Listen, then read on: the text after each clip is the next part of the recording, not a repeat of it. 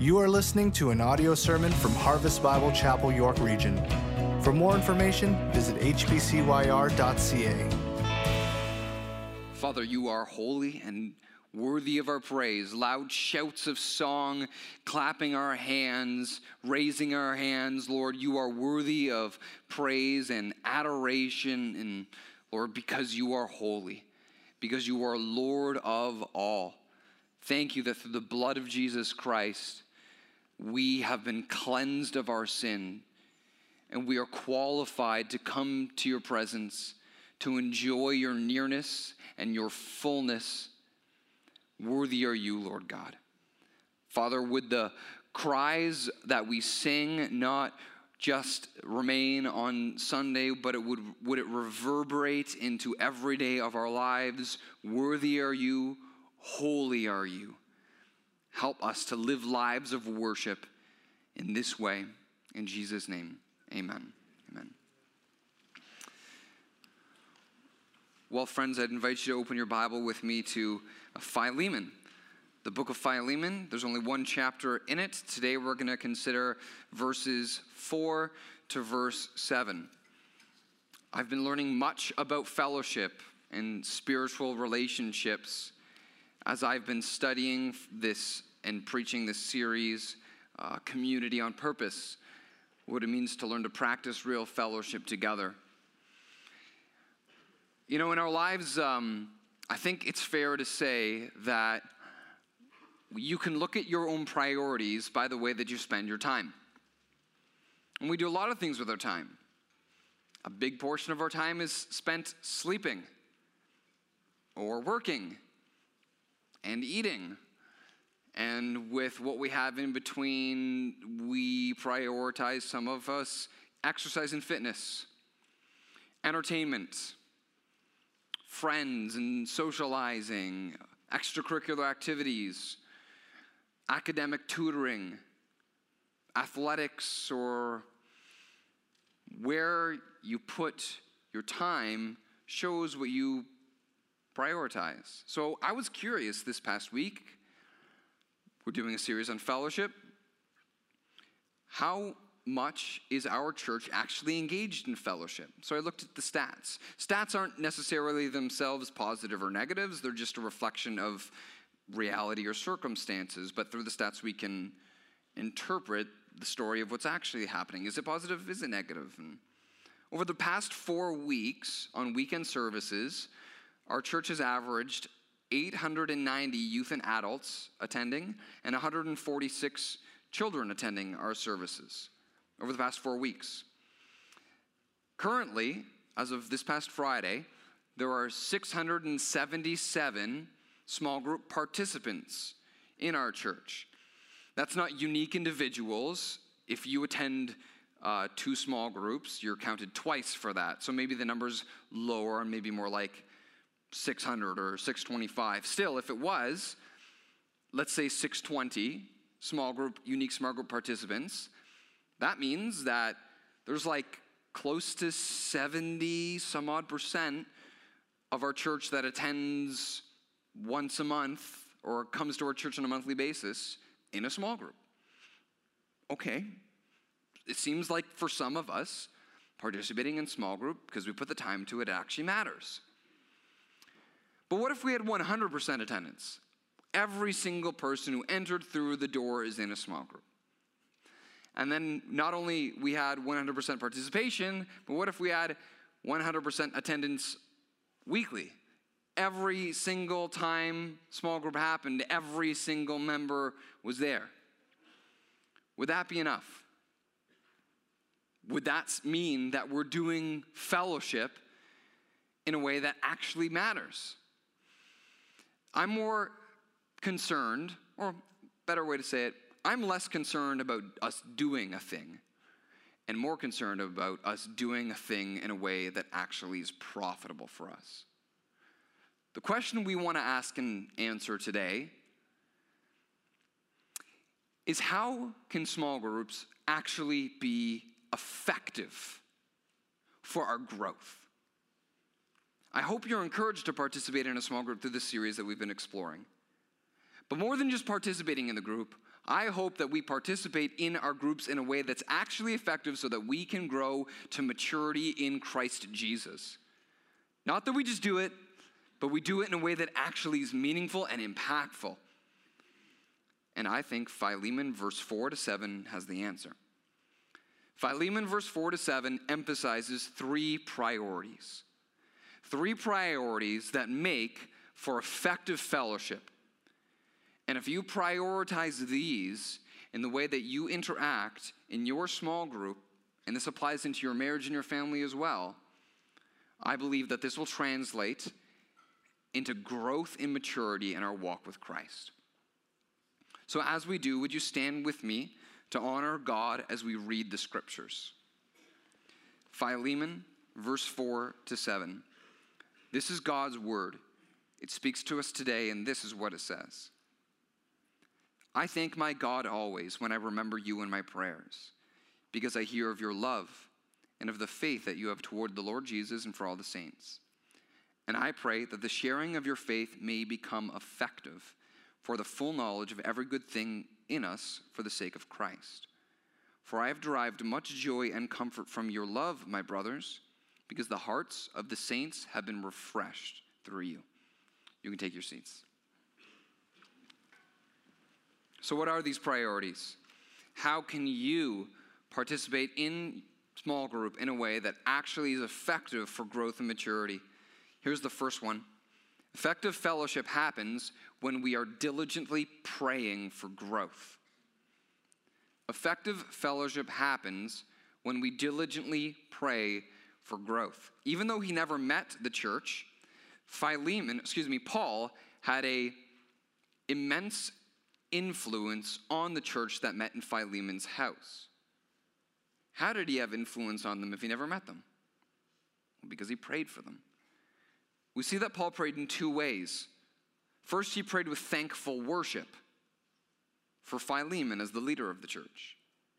Then he prayed with urgent pleading. That's what intercession means. He prayed with urgent pleading that God would intervene and make a difference and promote change and growth in the life of the church. Verse 4 describes the thankful prayer that he prayed. When he thought about the quality of Philemon's character as the pastor of that church, he gave thanks to God. Look at verse 4. I thank my God always when I remember you in my prayers, because I hear of your love and of the faith that you have toward the Lord Jesus and for all the saints. Notice that Paul didn't give thanks to Philemon for the work that Philemon did. Paul gave thanks to God when he remembered what Philemon did. This is a good lesson for us who serve in church and are in some form of spiritual leadership. Watch out for an attitude of entitlement that gets upset if you don't get acknowledged for the work that you do in the church. Philemon contributed valuably to the church. Paul was saying that he didn't thank Philemon for his work. He thanked God for the work Philemon did.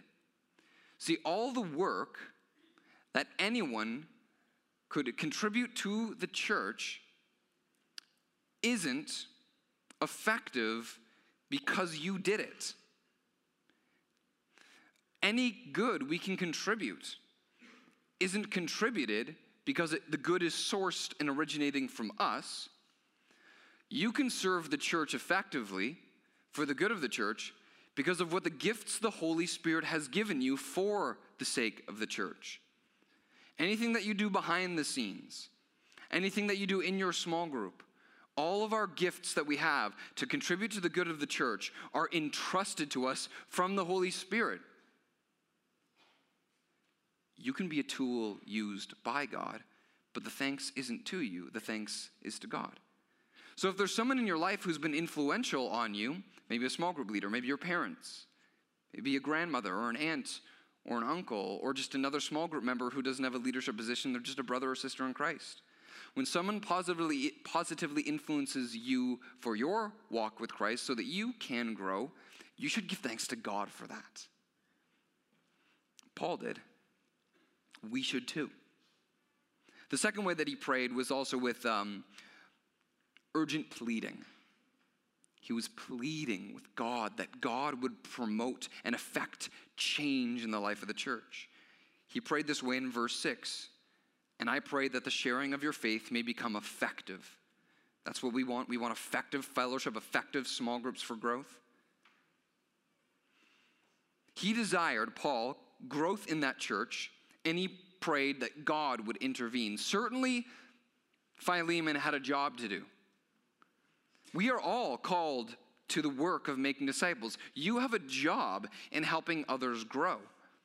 But our effort is not the power that affects the outcome that we desire. Our effort is not the power that affects the outcome we desire. God alone produces change. That means if you want to see change and growth, if I want to see change and growth, we must depend on God in prayer.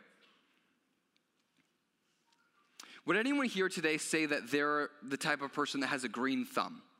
Anyone? I got a green thumb. Not not literally, right? Metaphorically. If you have a green thumb, my suggestion is go to the doctor. Metaphorically, we know what we mean when we say we have a green thumb, right? So you're good in the garden, right? Your flowers are the flowers that stay alive.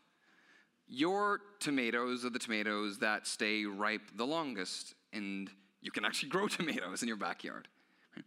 People who have green thumbs and are into gardening get this idea, I think, that you have a job to do, but you don't have the power to actually affect the outcome. Let's just think of something basic that even if you don't have a green thumb, you probably want to try and do at least, and that's keep your garden or your grass green, right? If you want to keep your grass green, you got to fertilize it. If you want to keep your grass green, you got to water it. It's your job to do, and if you don't do it, the grass is going to go brown and not grow.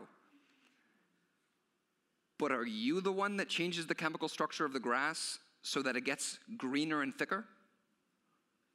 Are you the one that changes the molecular structure of the grass so that together with water and sunlight and oxygen, it actually grows? No, you're not. You sow the seed, you put the fertilizer down,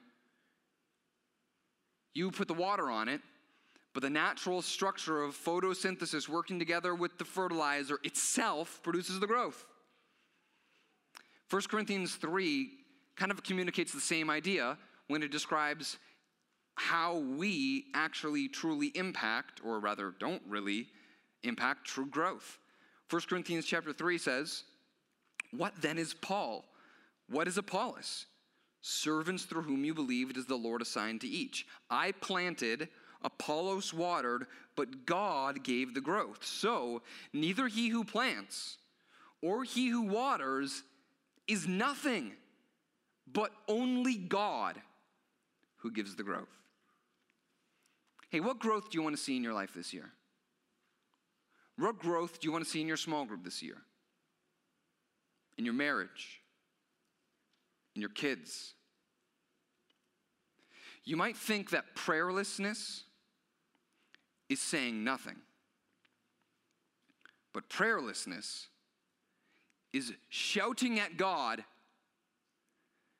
"I don't need you." Do you want to see your kids love Jesus more than the world? Do you want to see your spouse have the same commitment to disciplines and spiritual habits like you do? Do you want to see that small group member overcome habitual sin? And there's work you're going to have to do, but your effort isn't the power to affect the outcome. God alone produces growth. We must, if we want to see growth, we must depend on him in prayer. Otherwise, the grass is going to be burnt and brown. Otherwise, the church or the marriage or the small group is going to flounder rather than flourish. Effective fellowship happens when we are diligently praying for growth. When we cooperate with God's power in prayer like Paul, we can participate in God's work like Philemon. See, Philemon is an example for us how we can actively contribute into the lives with others. Effective fellowship happens when we are actively contributing with faith and love. Are you doing that? When you interact with others in small group, or help your spouse make changes in their lives, or help your kids make better decisions, are you interacting with them with faith and with love? And so Philemon did. Look at verse 5. Paul said, because I hear of your love and of the faith that you have toward the Lord Jesus and for all the saints. Now, I need to teach you a grammar and theology lesson here, and there's going to be 2 grammar and theology lessons today to be able to better grasp the meaning of what the author through the Holy Spirit is communicating to us. When I read verse 5 at first, part of it makes sense, part of it's confusing.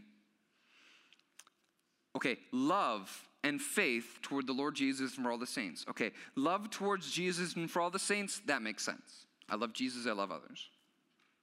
Faith towards the Lord Jesus makes sense. Believe in the name of the Lord Jesus and you'll be saved. Walk by faith, not by sight. Faith for all the saints? Am I supposed to put my faith in other Christians? Am I reading that right? There's something unique that we can't see in the word order in English that would have been very familiar to the word order of the original audience who read this when Paul wrote in his original language of Greek. In ancient languages like Greek, often they would use their word order to stack the words on top of each other to show that certain words match together with other words, kind of like a hamburger is stacked. Maybe you like double hamburgers. A good double hamburger is going to be bun, patty, patty, bun. Maybe you put other things in there, but really those are the things that hold it all together. And you know that the bun matches the bun, even though they're not touching. And the patties, obviously, they're together. That's kind of what Paul's doing with word over here. He's stacking the words to show that there's parallel on the outside and the inside. So I actually think that the New Living Translation tries to translate it in this way that matches the proper words together. The New Living Translation says, because I keep hearing of your faith in the Lord Jesus and your love for all God's people. Here's the point.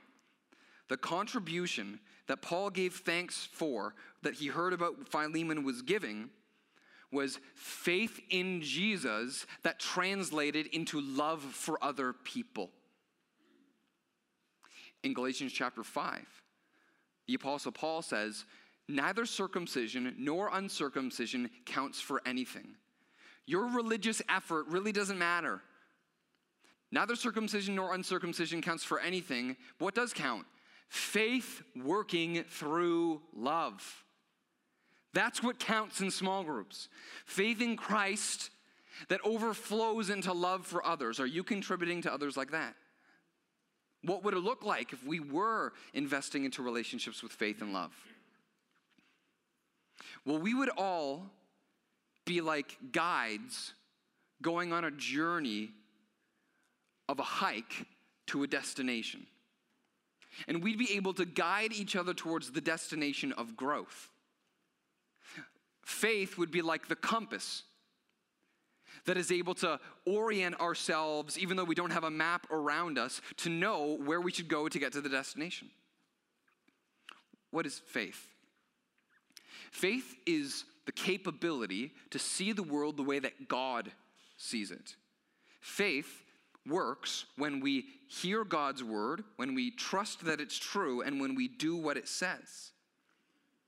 Love, on the other hand, if faith is like the compass that guides us, love, on the other hand, is like the gentle hand that won't let anyone fall behind and is willing to wait and be patient with those who are distracted with butterflies or squirrels or think that they know the right way.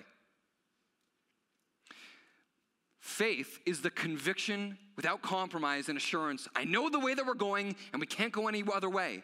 But without love, we're going to let other people fall behind and not care about them. And that's not helpful in fellowship.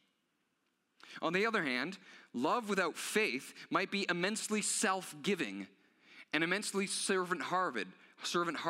But love that offers a guiding hand without the compass of faith will only lead people to get lost in a forest of good intentions without ever actually getting to the destination of growth.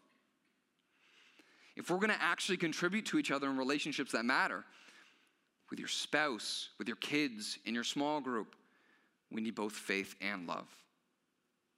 The conviction that God's way is true and we're following it. You might not like me because of it, but this is true. Love is the gentleness and kindness to patiently wait and not push, to patiently wait and not run ahead, to leave them on their own. Are you contributing like that? Maybe you're so truth-oriented that you leave people in the dust behind you. That's not going to help others grow. That's not going to make for effective fellowship. Maybe you're so love-oriented that you like, confrontation is uncomfortable and I'd rather not say the hard truth, but you're not going to lead people to the destination. It's rocky on this trail, and we need faith and love to be able to get us that way. Effective fellowship happens when we emphasize these three priorities to lead us towards the destination of growth. We need to diligently pray for growth. We need to be actively contributing with faith and love. And throughout this destination, this hike that we're going on towards growth, we do have a map that shows us the mile markers of whether we're getting there. And that's the gospel. The third priority that we need that makes for effective fellowship is graciously practicing gospel principles. If we're going to participate in real fellowship that really makes a difference to help each other grow, we need to learn to graciously practice gospel principles. Let's look at the text again, verse 6. The Apostle Paul says, "And I pray that the sharing of your faith may become effective for the full knowledge of every good thing that is in us for the sake of Christ. For I have derived much joy and comfort from your love, my brothers, because the hearts of the saints have been refreshed through you." I said I'd give you 2 grammar and theology lessons today, right? Okay, here's the second one. First, before that, know that when Paul says the sharing of your faith, that's the word fellowship in the original language. If you care about it, the Greek word is koinonia. Fellowship is the spiritual relationships we share together. But Paul wanted these spiritual relationships to become effective for the full knowledge of every good thing that is in us for the sake of Christ. So here's your grammar and theology lesson, the second one for the day. When I read this, also, like verse 5, I was kind of confused.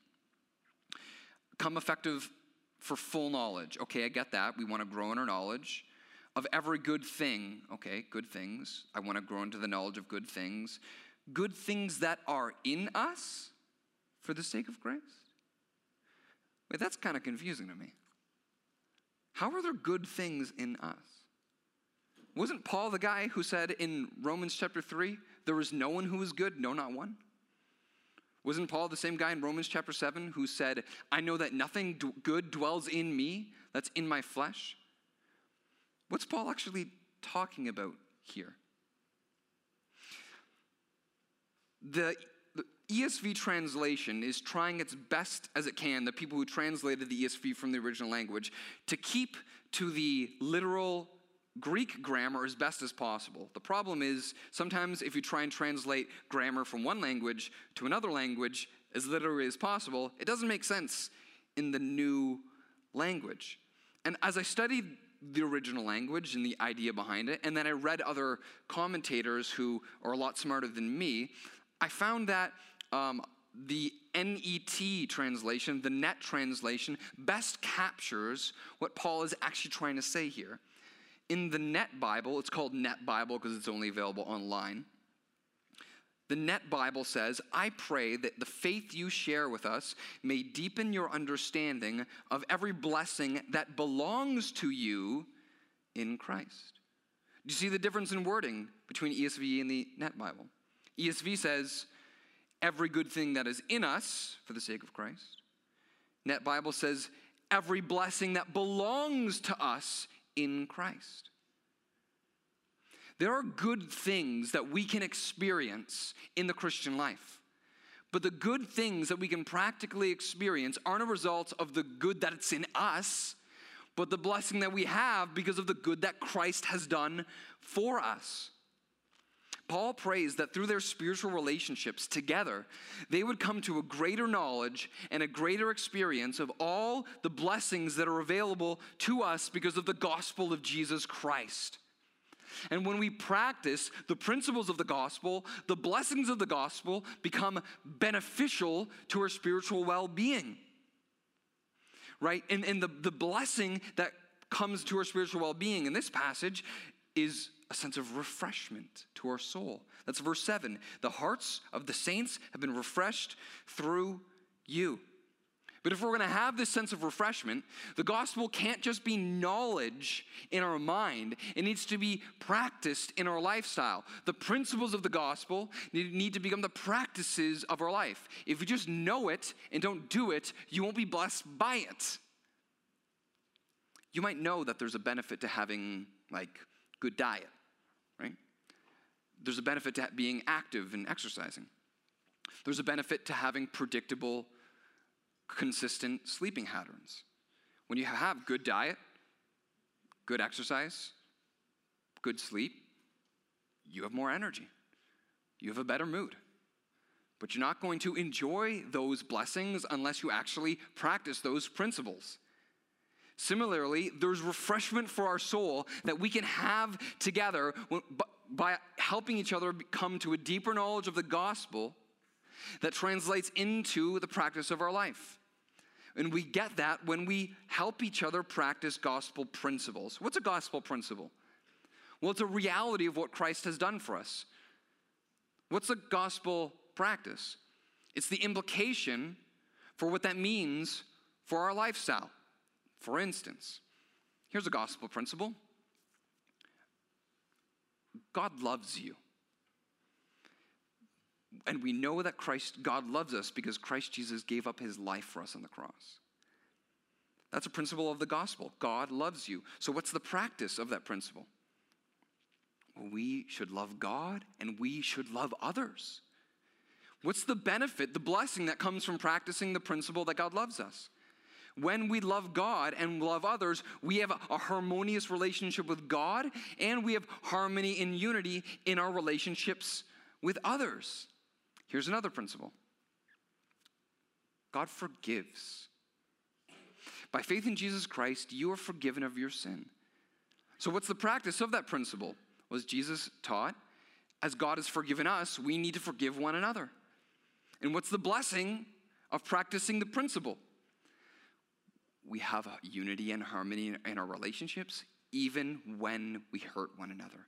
Even if we've hurt one another, forgiveness maintains the unity and the harmony of love. This is the way that we grow in our walk with Christ. When the principles of the gospel are grasped deeper and then practiced in our lives, growth is stunted when our practice doesn't match the principle, when our behavior doesn't match our belief, when you're living hypocritically. What way do you want to grow this year? Do you feel like your growth is stunted? Has your growth in peace of mind been stunted by worry and anxiety? Has your growth in purity been stunted by lust? Has your growth in work ethic been stunted by laziness? How can we bridge this gap between the principles in the gospel that we believe and the practice of the gospel that gives us blessing in the way that we live our life? Well, I want to teach you from my own experience and from my study of Scripture what I've found that bridges this gap. 3 biblical virtues that we need to help each other learn so that we can practice the principles of the gospel. We need to help each other learn the virtues of the fear of God, assurance in the gospel, and godly wisdom. Let's take one of those principles that I already suggested as a case study.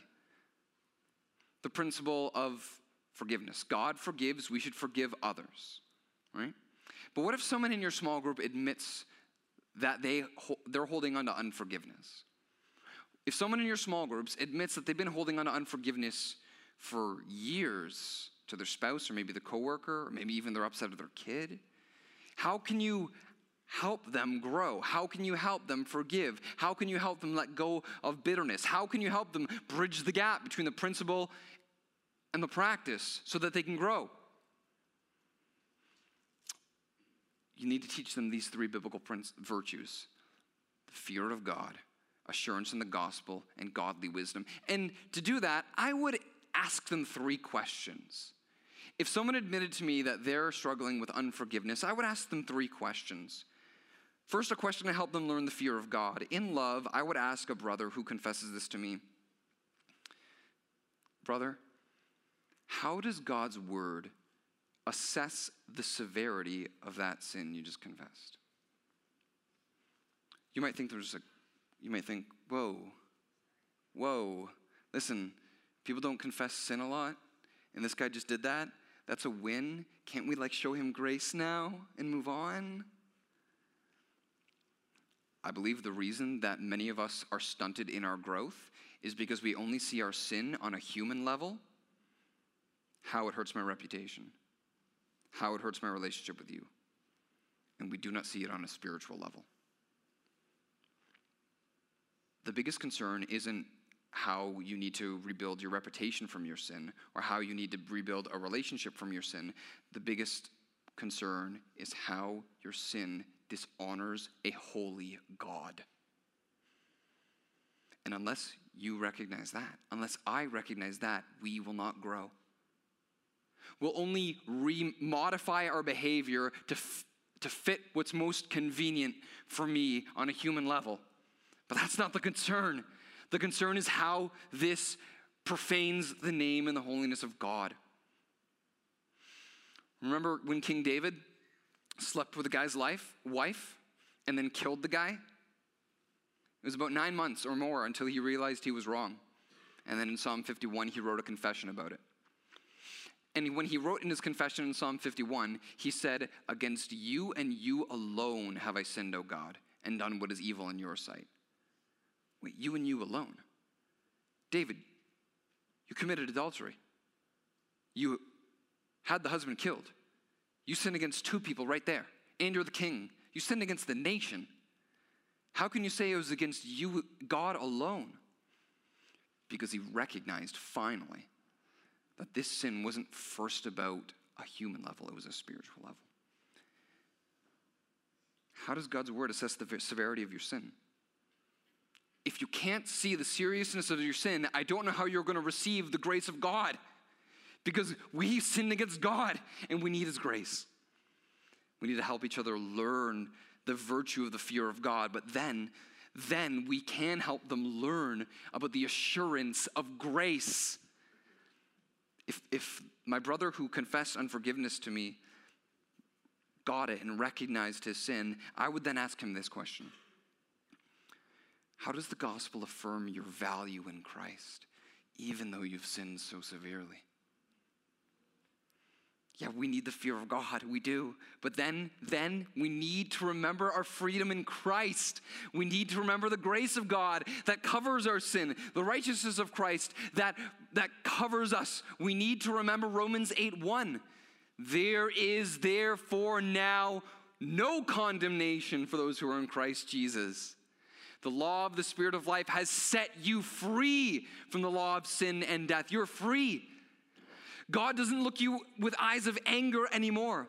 God looks at you with the same eyes of love that he looks at his only begotten Son, Jesus Christ. Perfect love casts out fear.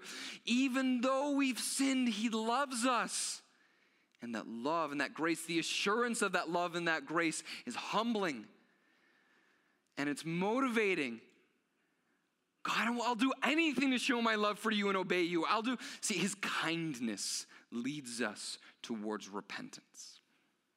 We need to help each other learn the virtues of the fear of God. We need to help each other learn the virtue of assurance of grace in order to practice gospel principles. Here's the third virtue we need to learn. We need to learn godly wisdom. So I'd get practical. Ask a third question, like, brother, what are the circumstances like when you're most prone to fall into this sin? What are the circumstances most like when you're most prone to fall into sin? And you might feel like, whoa, he just confessed something and now you're going to ask him to even confess more things? Most of us are tempted by the same sin at the same time, in the same place, with the same people. What if we had the discernment to recognize what to do before we got in the circumstances rather than after the circumstances came?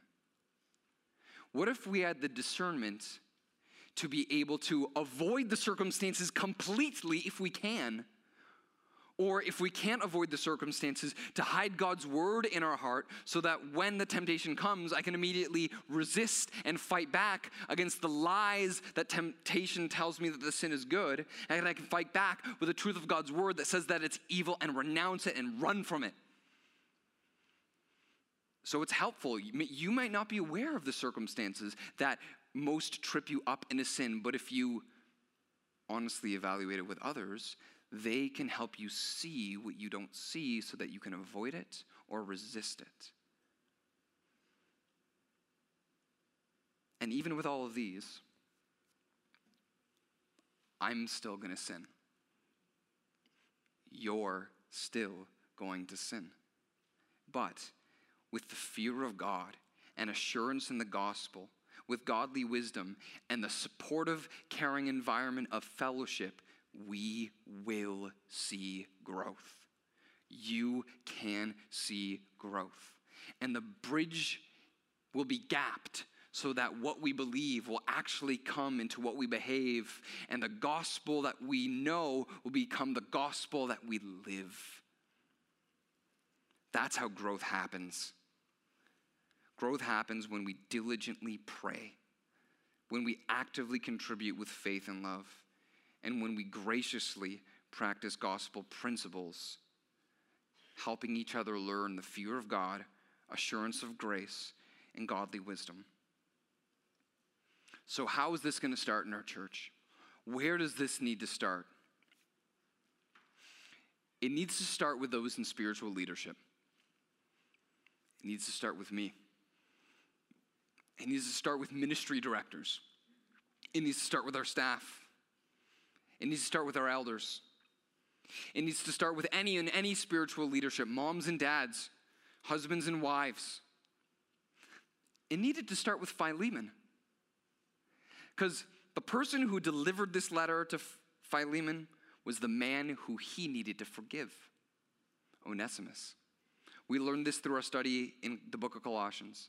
Onesimus was a slave who worked in Philemon's house. But sometime Onesimus decided, forget you, I'm going to steal treasures from your house and leave. Under the government at the time, the punishment of that could have been death. But then he got saved under Paul's preaching, and then he went back. Paul was praying for Philemon's church, that Philemon would have the leadership to be able to help others take gospel principles and make them gospel practices, but Philemon needed to do it first. He needed to know God is forgiving, so I can forgive Onesimus. Leaders, it needs to start with you. Dads, it needs to start with you. How can you expect to see your kids grow in a love for Jesus if it's not starting with you? Small group leader, how can you expect to see others in your group confess their sin if you're not willing to confess your sin? You think, but I'm a leader and they'll look at me differently. God looks at us all in the same way. We're all in need of his grace. If we are going to pour out into others, we need to be first filled up ourselves, and then we will abundantly overflow into others. That's what effective leadership looks like. And we all have a part to play in this. No tourists on this journey to growth. No spectators watching other people go to the destination. We're all pilgrims on the road to sanctification. And we can all help each other. That's what makes for effective fellowship. diligently praying for growth, actively contributing with faith and love, and graciously practicing gospel principles. Doesn't matter how many people are doing it, but it matters if we're doing it well. This is effective fellowship. Will you participate in this way? Would you stand with me so we can pray together?